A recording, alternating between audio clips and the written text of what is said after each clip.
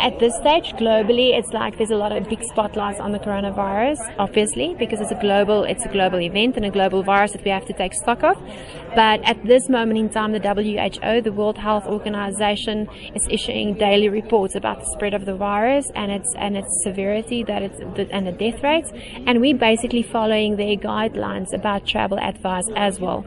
Very importantly as well, the IPC, the International Paralympic Committee, the governing body of the Paralympic Games, overall globally, is keeping a very close eye, and we're literally just going along with their recommendations. And there are also test events before the Paralympic Games, which are held in Tokyo. So up to now, there was one test event from the Paralympic Games being cancelled. That's in boccia. We don't have a South African boccia player, and it was actually cancelled by the Japanese Paralympic Association, or the Parasport Association in Japan. So up to now, that was the only official test event.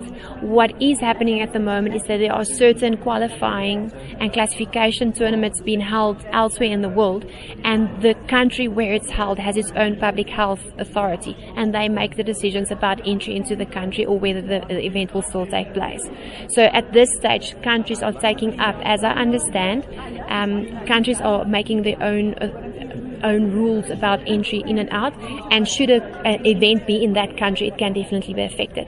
But from a WHO point of view, travel is still relatively free except into China. They advise people obviously not to go into China. I think the one thing that we have to remember about the coronavirus, it's called the novel coronavirus, so it's new. The coronavirus has been around for a long time, and there's been outbreaks before.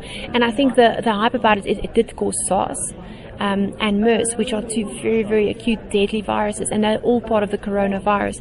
Because this one is new, we're still learning a lot about it, and scientists around the world is trying to do is to get behind this virus and see exactly to what capacity it can spread and what the impact can be. So the thing about the coronavirus, as far as science knows so far, is 80% of people only have a flu-like symptoms, like the normal flu, runny nose, a bit of a cough. 80% of people that have a normal flu, they can be infected by the corona, but they present like the normal flu as we know it, our winter flu. The problem with the corona is that about 20% of people can get severely ill, and the biggest symptoms of that is fever over 38 degrees, a cough, and some of them, they just go into respiratory failure or respiratory distress.